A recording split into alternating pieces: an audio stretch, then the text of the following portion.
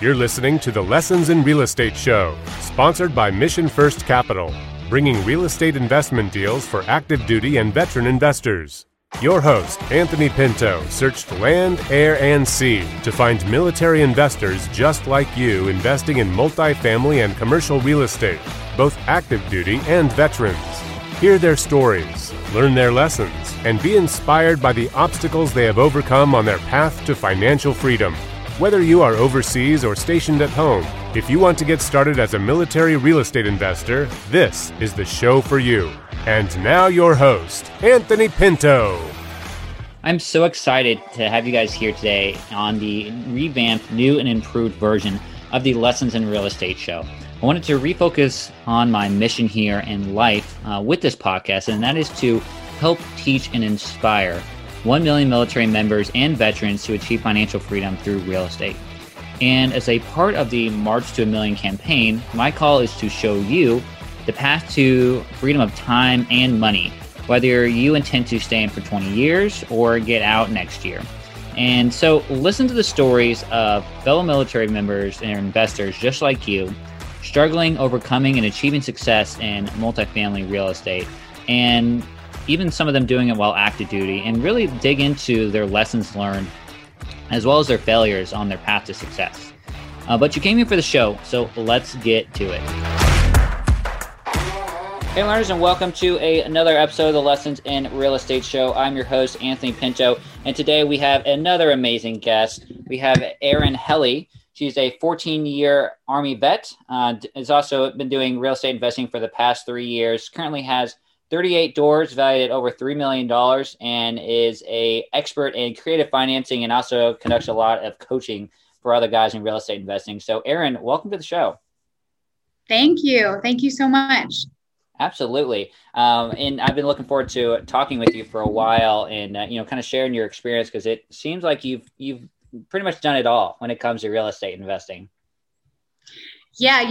When I first got started, I didn't have a job at all. I started when I got out of the Army. I didn't have a W-2, and I quickly ran through my savings. So I had to get pretty scrappy and pretty creative. And that's what I really fell in love with, was the idea that you can find a deal and you can put it together in so many ways. And the more creative, the better. And it's just sort of taken off from there. Mm-hmm. Mm-hmm. Yeah, I mean, it's just, I think that's one of the things that makes us great investors as former, vets and active duty guys, is our resourcefulness and ability to just get the mission done no matter what. And it sounds like you definitely took that to heart in your real estate career. Yep. But let's start with your military background and how you got in, and if that led to real estate. Yeah, so I went to West Point when I was 18 years old. So I did 4 years at West Point, and then I served on active duty for another 8 years after that. And I was an engineer officer. I loved it. I was pretty good at it. And then we had my husband's also military. He's still actually in the Army. And so we had our first daughter about 4 years ago. And we didn't know if we'd be able to do the dual military thing forever. We hoped we could, but we had a pretty good idea that it was going to get really tough. And 3 days after returning from maternity leave, I got orders to go to Afghanistan. My husband was already scheduled to go to Iraq. And prior to that, I'd already gone on 2 deployments. I went to Iraq and Afghanistan. I volunteered for the second one. I volunteered for anything and everything I could early on in my career. I got my company command done early, and I hoped that would just sort of buy me a little bit of time to have some kids and just chill out for a little bit. And I got 3 days and they tried to send me back to Afghanistan. So, when I got those orders, I literally laughed, because I had a 3-month-old at home and there was nothing that could have separated me from her. Absolutely nothing. And I just said, I said to my boss, I said, I'm not going. And I realized in that moment that I wasn't a good soldier anymore. I shouldn't still be in the Army. I didn't want to deploy. I didn't want to do the things that I needed to do. And so I just couldn't maintain it. So I made the decision that night, my husband and I did, to get out. And I literally resigned the next day, which is kind of a crazy thing. It's a rough transition out of the military. And I got out 5 months later. I went into the reserves after that and served in the reserves for another 2 years before finding out that I had a heart condition. And it's a congenital heart condition. I've always had it. I just didn't know. And as soon as the Army found out, they kicked me out like literally overnight. And I realized not only, after leaving active duty and then again after getting kicked out of the reserves, that the Army didn't care about me. The Army didn't care about me as a person. They didn't care about me financially. They kicked me out with no, compensation or anything like that. And it just sort of like things clicked in my head. Like I no longer wanted to work for somebody. I no longer wanted to commit to something. I wanted to work for myself and do the things that I needed to do and I wanted to do for me and my family. So my perspective changed a lot through that whole process. Mm-hmm. I mean, that's quite a history there of, and almost mindset shift and what your priorities were when it came to, being a good soldier and being in the Army and, being from West Point, which I won't hold that against you. And then suddenly having a family and realizing that, suddenly was the most important thing in your life, no matter, what the Army said or otherwise. As someone who's dual military myself right now, I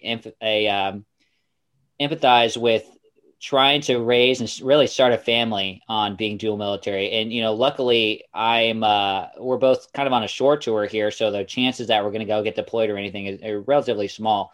But, that's kind of the reality, I think, for a lot of dual military couples is like, unless you are in a position that requires you to always be on a short tour, it's almost uncertain what's going to happen in the future. And it doesn't matter if you have 1 kid or 5 kids, like that's kind of the reality. And it's a scary thought to think that, one of the things that we were worrying about here is, and we live in Japan, is what childcare was going to be like because we're going to be working shift work. We both have to go to work. What if there's no childcare here? And, with COVID, that's definitely impacted a lot of childcare facilities here, like even shut it down.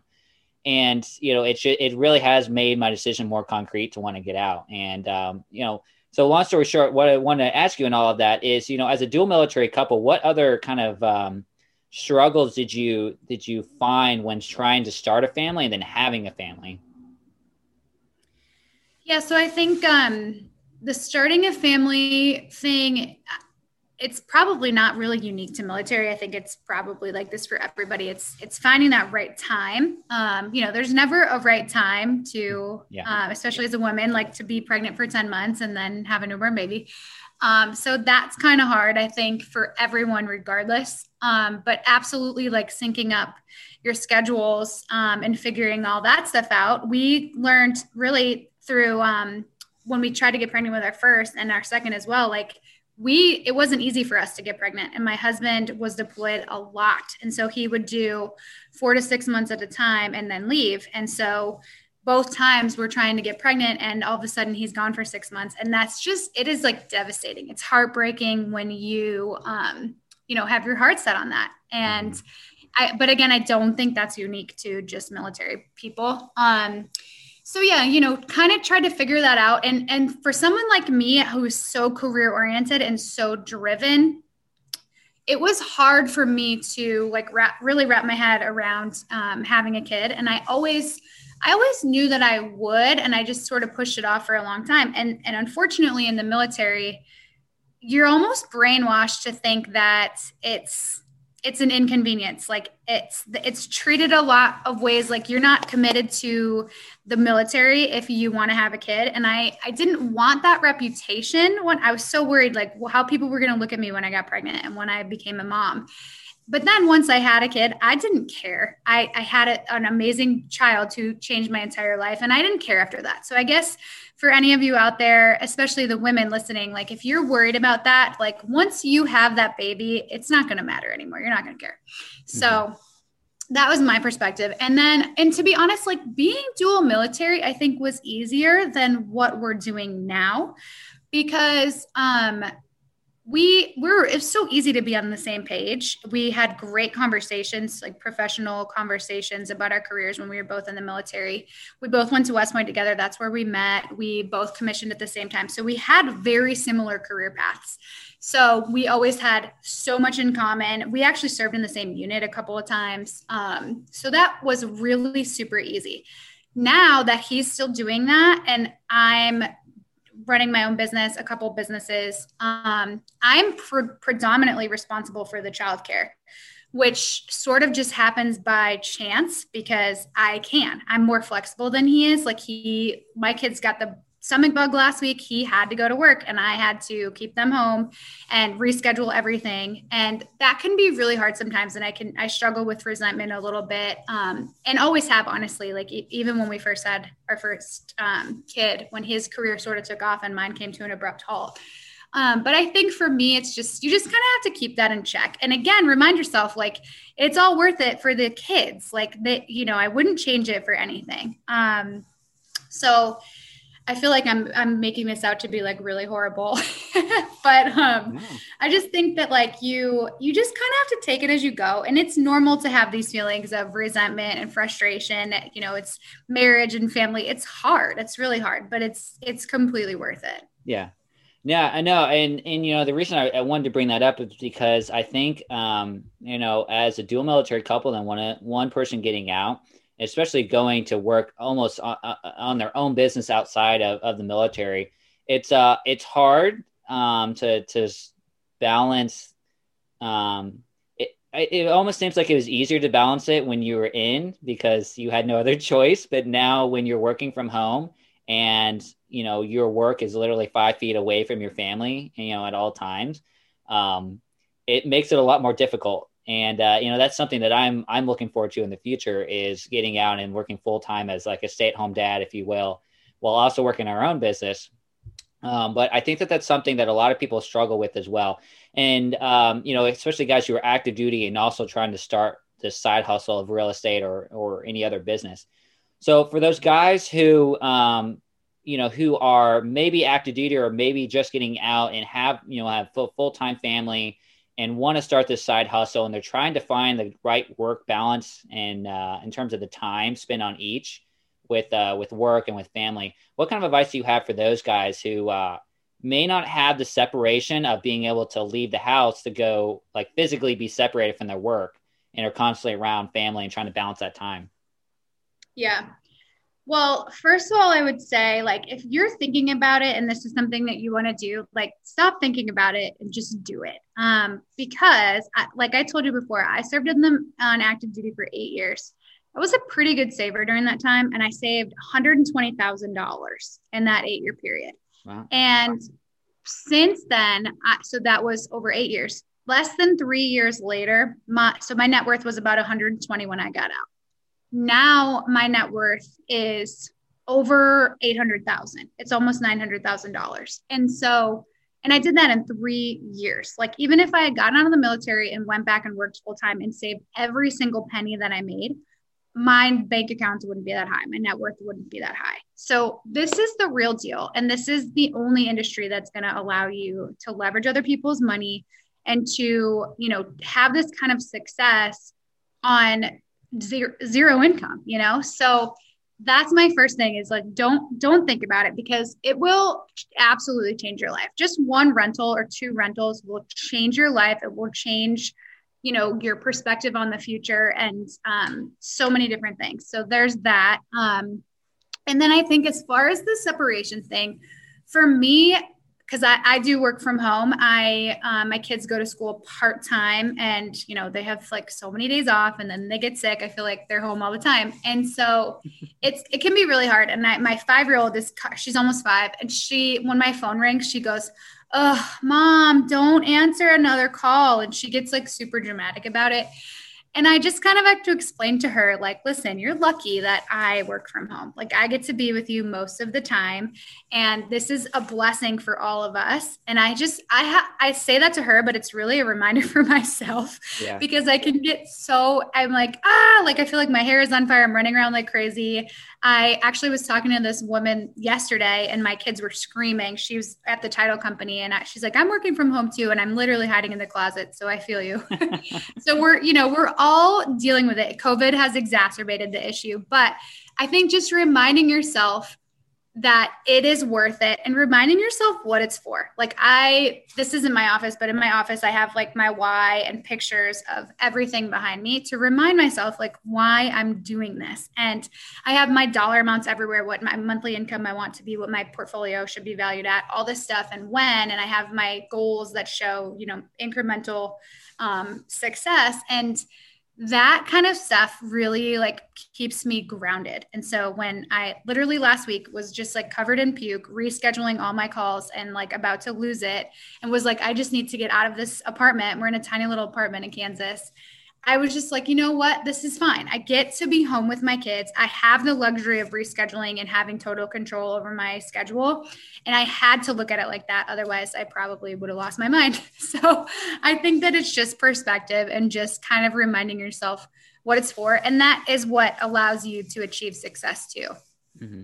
I know. I think that's amazing that constantly keep with the why in front of you. Cause I think it's, for me, it's very easy to get wrapped up in one or the other, to get wrapped up in family and not spending time in the business or vice versa.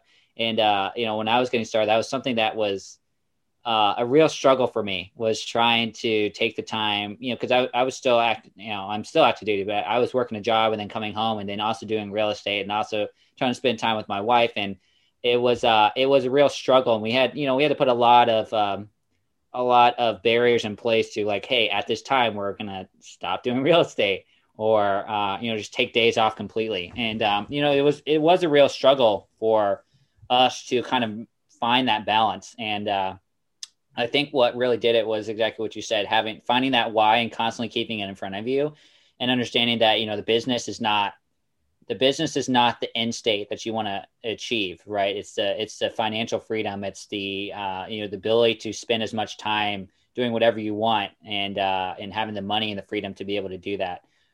That, at least that's what it was for me. And I think that really made a difference. And to my mindset is realizing that, hey, like, I can spend, 5 hours a day doing real estate after I get home from a 10-hour day and not spend time with my family. And just like we put off all this time to retirement, you can put off all this time to spending time with your family, but you never know how much time you have left. You never know if you're even going to be able to reach that family retirement age where you can actually start spending time with your family, or reach that time where you can actually, sit down and actually retire and go travel the world, or even be physically able to. Like we could all have an accident tomorrow and like your back could be broken and you could not walk, for the rest of your life. And, it really does put life into perspective when you think about it from that standpoint.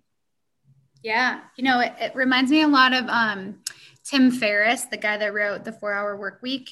He talks about how this like idea of retirement doesn't make any sense. Like, why would we like work so hard just to suddenly not work at all? Like it's just not a real logical thing. Like people tend to get bored or whatever, and then they work so hard for so long. They think they're going to have this amount of money at this point, and then they get there and they don't, and they have to keep working, or they live, a substandard life. Like it's just not a really good concept. And I think like, that's what I try to do every day. I try to like sort of be retired every day and just be passionate about what I am doing and what I get to do.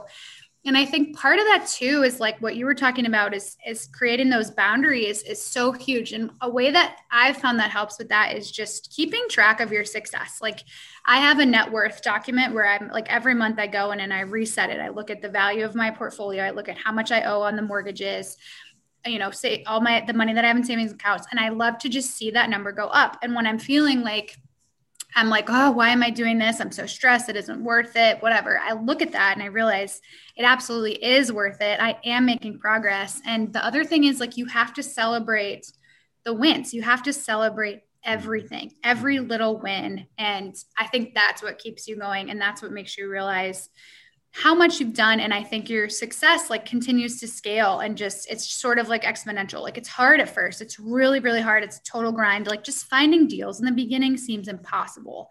And now here I am 3 years later, like I have so many deals I couldn't even possibly take advantage of them. And so people reaching out to me constantly wanting to give me money. And in the beginning, I was like, I can't find anyone who's going to give me the loan on this. Right. So it's, just kind of like remind yourself of that progress and realize like it does get a lot easier. Mm-hmm. Yeah, I couldn't agree more. I think that I think a lot of people get discouraged when they first get started because it's literally a fire hose of information. I mean, whatever real estate investing you do, I mean, whether it's multifamily, BRRRRs, lease to own, single family homes, I mean, wholesaling, there's so much knowledge that goes into it. And I think a lot of people get discouraged by that.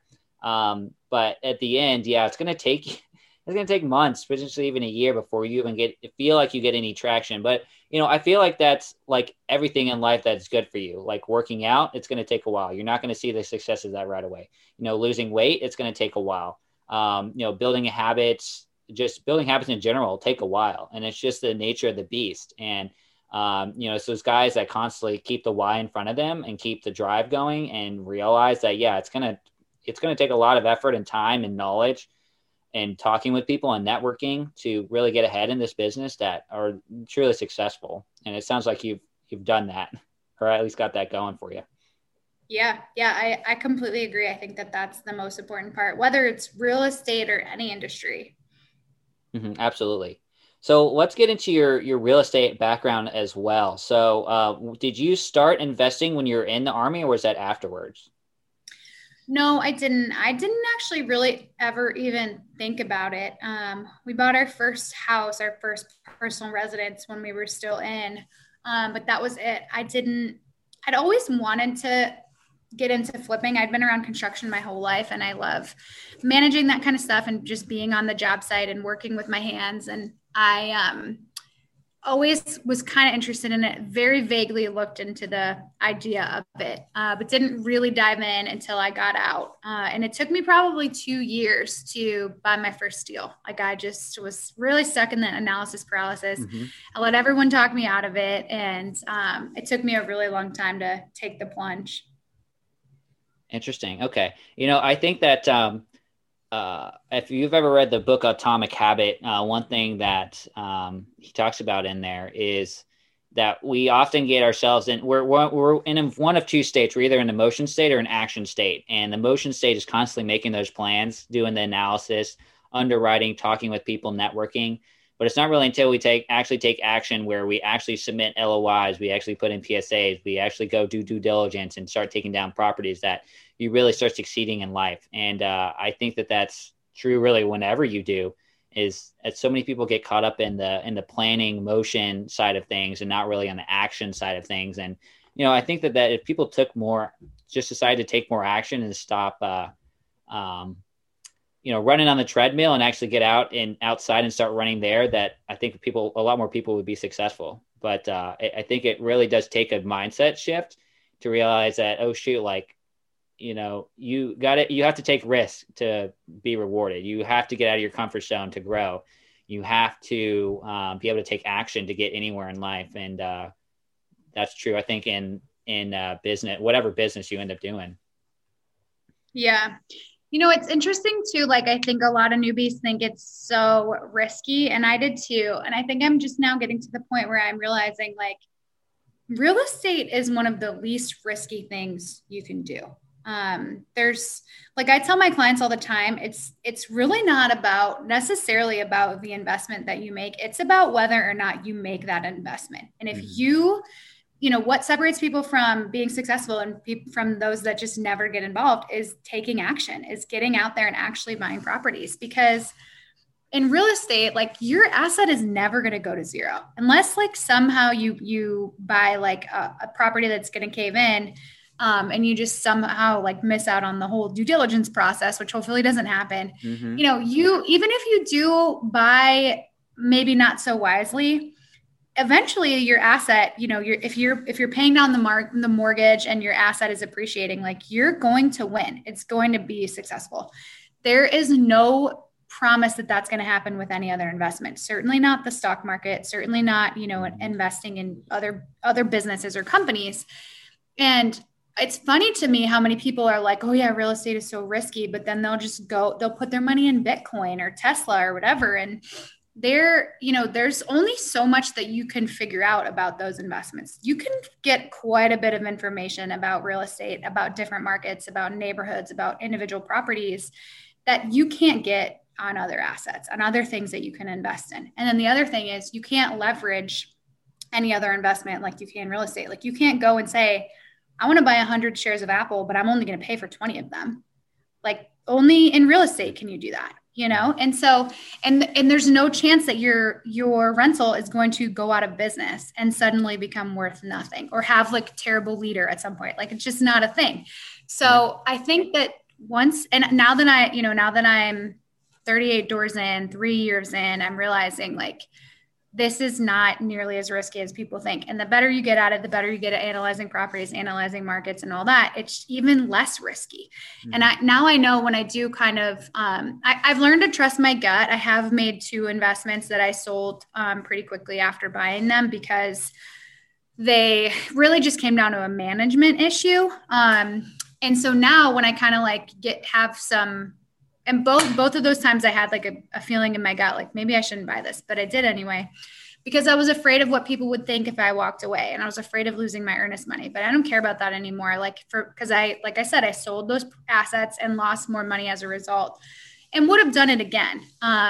Just because they were taking up so much of my time and it wasn't worth it to me. So, but now I trust my gut and I don't make those investments. Even if I do miss out on $2,500 of earnest money or $4,000 on earnest money, it's worth it in the long run. But, the more I trust myself and the more I trust my process and my system, it's just so much easier to sort of rely on that gut feeling. Cause I'm like, it's based on something. And a couple of years ago, I was like, I feel like this isn't right, but I don't know why. And I bought it anyway. And then I sold it for like a $12,000 loss when I much rather would have lost my $2,500 earnest money and, not earned some gray hairs on that deal. Yeah. One of my favorite quotes is that often the best investment you do is the deal you don't do at all.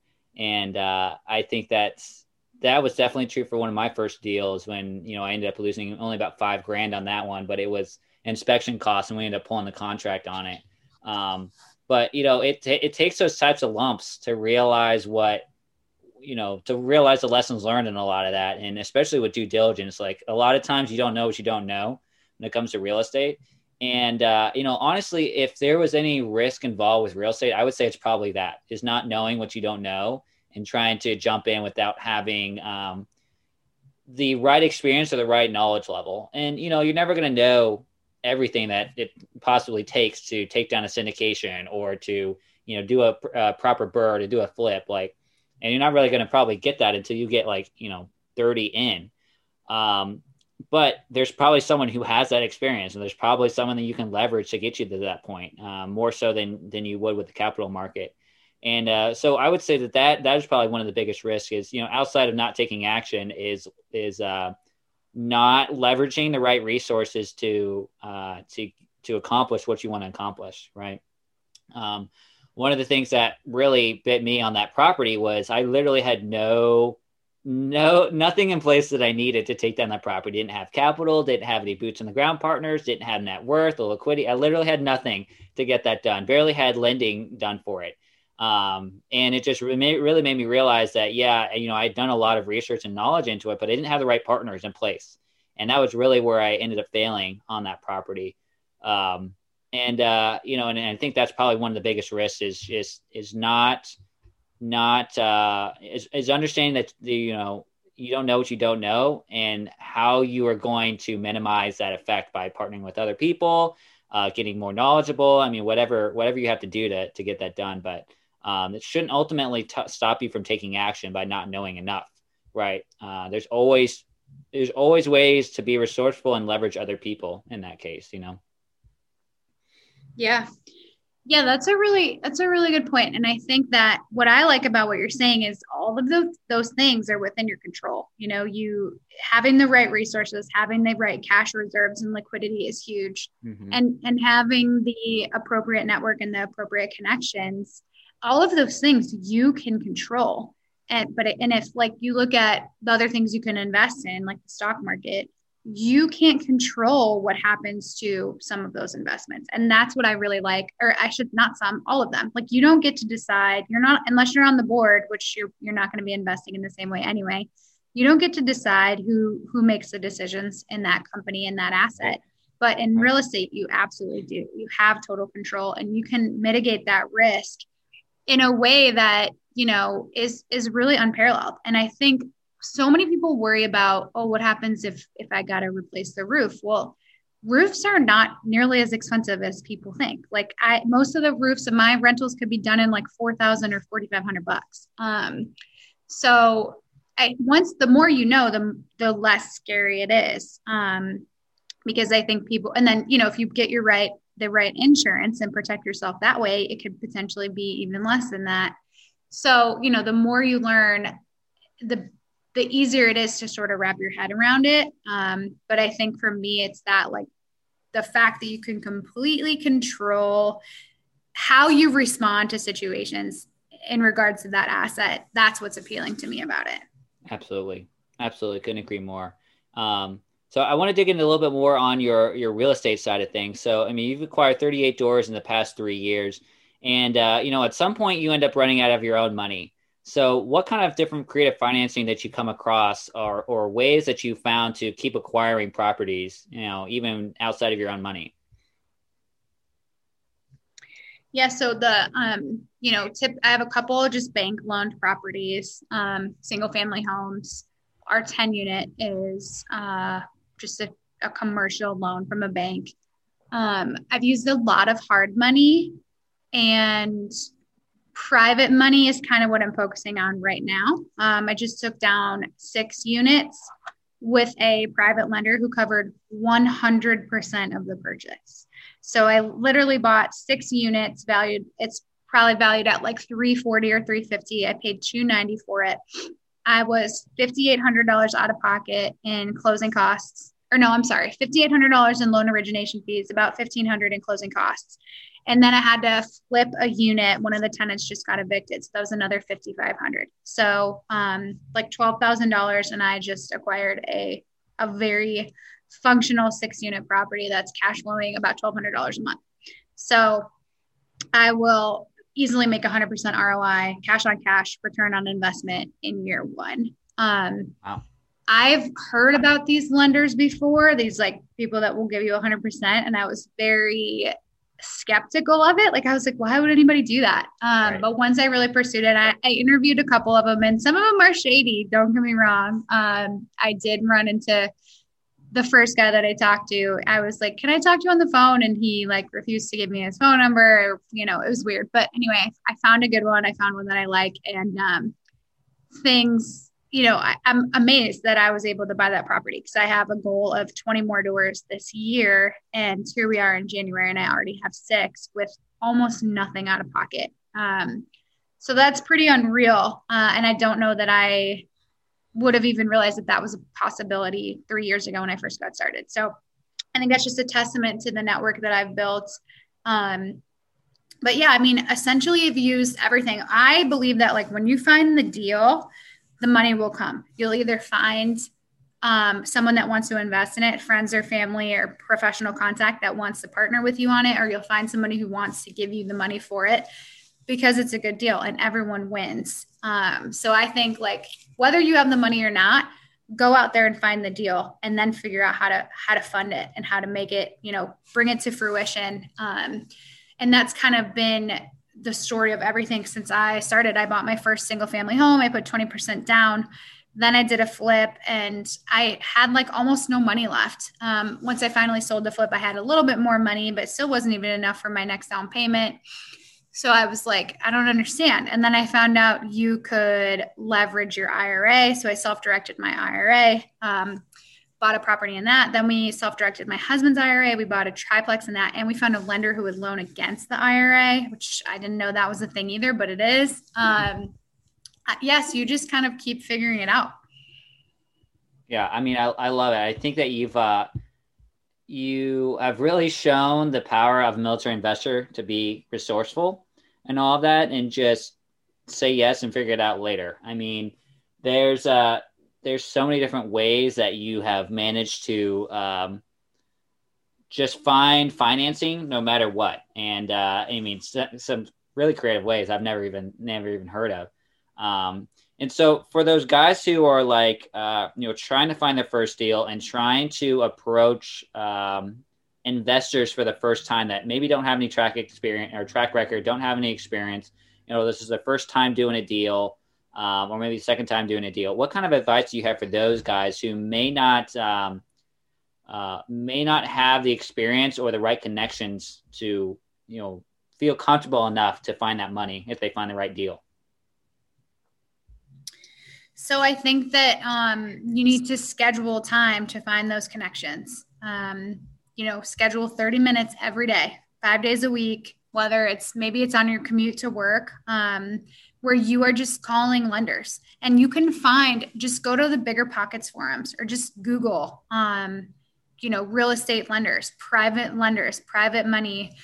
You can find so many contacts out there and figure out what their deal is, what their situation is. What you'll find is that most of them offer the same thing. Like, it's very consistent across the board. How much you're going to pay in points, what percentage of ARV or market value they're going to give you. It's pretty similar. And so once you know what it is that they're offering, it's so much easier to have a conversation, and it's so much easier to negotiate and to figure out how that person's product can apply to you and your situation. So it just sort of comes, it's just like anything else that you do. Like when you first start a job in the military, you're like, I don't know what in the world I'm doing. Like, you're like, hopefully there's some sort of SOP, standard operating procedure somewhere. But then like 2-3 months later, you're like, you just got it. Like, you figured it out because you just dove in and you did it. And so I think that's why military members make successful investors, because it's no different than any other job you've ever had in the military. And it's always changing too. So I think it's just is setting up those KPIs and being really consistent. Like, what is your goal? Figure out what it is going to take for you to get there. So if the goal is to find a lender, then you better get on the phone and start interviewing every person you've ever heard of. And you better start asking anybody and everybody who they recommend as a lender, right? So I think that that's a big part of it. And you just, by having those conversations, like, you might feel stupid the first couple of times, but eventually, like, it's just gonna flow, and you're gonna know the questions to ask. And then you're gonna be able to figure out, like, who knows what they're talking about and who doesn't. Like, I tell people all the time, when you're interviewing a property manager, you're going to know if they're good or if they're not. Like, you just start asking them questions about the property that you're looking at. And if they know what they're talking about and can give you real data on that property, then they're probably going to be a good property manager. If they're just blowing smoke or giving you they're like, oh, this could rent for $1,000 to $1,500. Like, what? That doesn't even make sense. So you just kind of figure it out. So I think ultimately, again, it comes down to taking action. So figure out what your goal is, figure out what it's going to take to get there. And, if it's getting a property under contract, then you need to be saying, I'm going to analyze 5 properties a day, or I'm going to be making one offer every single day, or one offer a week, whatever it is. And you just have to go do it. And even if you're scared, you have to do it. Even if the deal is nowhere near the returns that you want, like, make an offer based on what you need to make that property work. And the worst they're going to say is no. But the next time that you make an offer, it's so much easier. The next time you make a phone call, you have so much more confidence. And I think then you can get to the point where, like, you can just throw out offers. I mean, I text offers now. Like, I just text people offers. I'm like, will you take this? Like, I'm not going to take the time to fill out paperwork unless I know that they're going to do it. And I think newbies probably can't even wrap their head around that concept. I know I couldn't. I used to do all this paperwork and like professional letterheads and all this stuff, like, which is good in the beginning to go through that process and do that. But real estate is so simple, and it ultimately just comes down to getting out there and doing it. I love it. I mean, I love it. Everything you said is just spot on. And just at the end of it, all of it, it just ends up, you just got to take action. I love what you said there. But we're getting close to the end of the episode, and I want to get into the snapshot round if you're ready for it. I'm ready. All ahead plank cavitate. Snapshot tube. All right, here we go. Erin, first question for you. What is your number one failure in real estate? My number one failure in real estate, I think, would just come down to confidence in myself. I think I've come a long way, but I know I could be so much further along if I had more confidence in myself last year or even yesterday. Perfect. Love it. All right. And then as a veteran investor, what advice do you have for other military investors to be successful?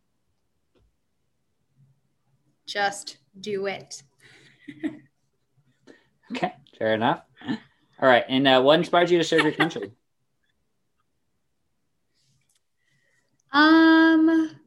Honestly, I think initially it was the idea of financial freedom. When I was in high school, the appeal of West Point was that nobody was paying for my tuition and I wasn't going to have to pay it back. Once I got there, though, I realized how much I loved it, how much I loved the people and serving alongside such amazing people. And then just doing something that I felt mattered. I don't know that I necessarily had that when I was like 17 or 18 when I went to West Point, but it quickly became clear to me that, that was exactly where I was meant to be. And I truly did love my time in the Army. Mm-hmm. Yeah. No, I mean, I totally get that. I mean, it's life-changing when you really decide to serve your country and then actually showing up. And it was similar for me going to Naval Academy as well. Just, it really does put in perspective what you're doing and how mature you suddenly become when you realize like, oh shoot, like in 4 years, I'm going to literally be in charge of people, or I'm going to be, driving a ship or a submarine, or, leading an infantry platoon, or, wherever it kind of takes you. It's a stark reality. And I think it's something that a lot of other guys who are not military investors just don't get within business in general. It's service to country is something that there's just alone saying those words, saying an oath to a constitution to uphold literally the document that built this country. It's just something else. And it's, again, why I think military investors are some of the best out there, but I'm ranting now. So I'll ask you your last question. Erin, what is your dream?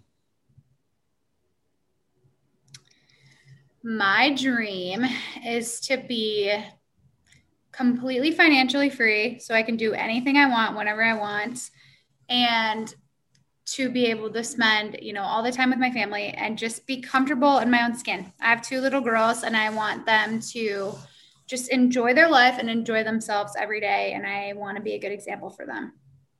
Love it. I love it. And I think, it sounds like you definitely are already just by being able to be at home with them and spend time with them. I think it's more than a lot of people can say, especially being in the military. So I appreciate you coming on here and sharing, all of your lessons learned and, about your creative financing and your time in and out of the military, your journey to 38 doors, and, look forward to the successes you have during the rest of this year. And if people want to contact you or reach out to you, where can they go? Yeah, awesome. So my website is bcglobalinvestments.com. My email is Erin, ERIN, at bcglobalinvestments.com. And I'm all over Facebook and Instagram at the Erin Helle. The Erin Helle. Okay, cool. All right. Yeah. Again, Erin, thanks for coming on here. And I look forward to chatting in the future, and please stay safe back in the States. Thank you so much. You too. Thanks for listening. If you are a military investor and found this episode of the Lessons in Real Estate show packed with great information, tell your friends and leave a 5-star rating on your listening platform. Every comment is read and appreciated. Don't forget to check out our weekly episodes of PCI Teaches, brought to you by Pinto Capital Investments. Learn about basic and advanced topics in real estate investing. Catch updates on Anthony's journey through Learn and Teach segments. and listen to the tales of other military investors and real estate professionals every week. We'll catch you next time on the Lessons in Real Estate show.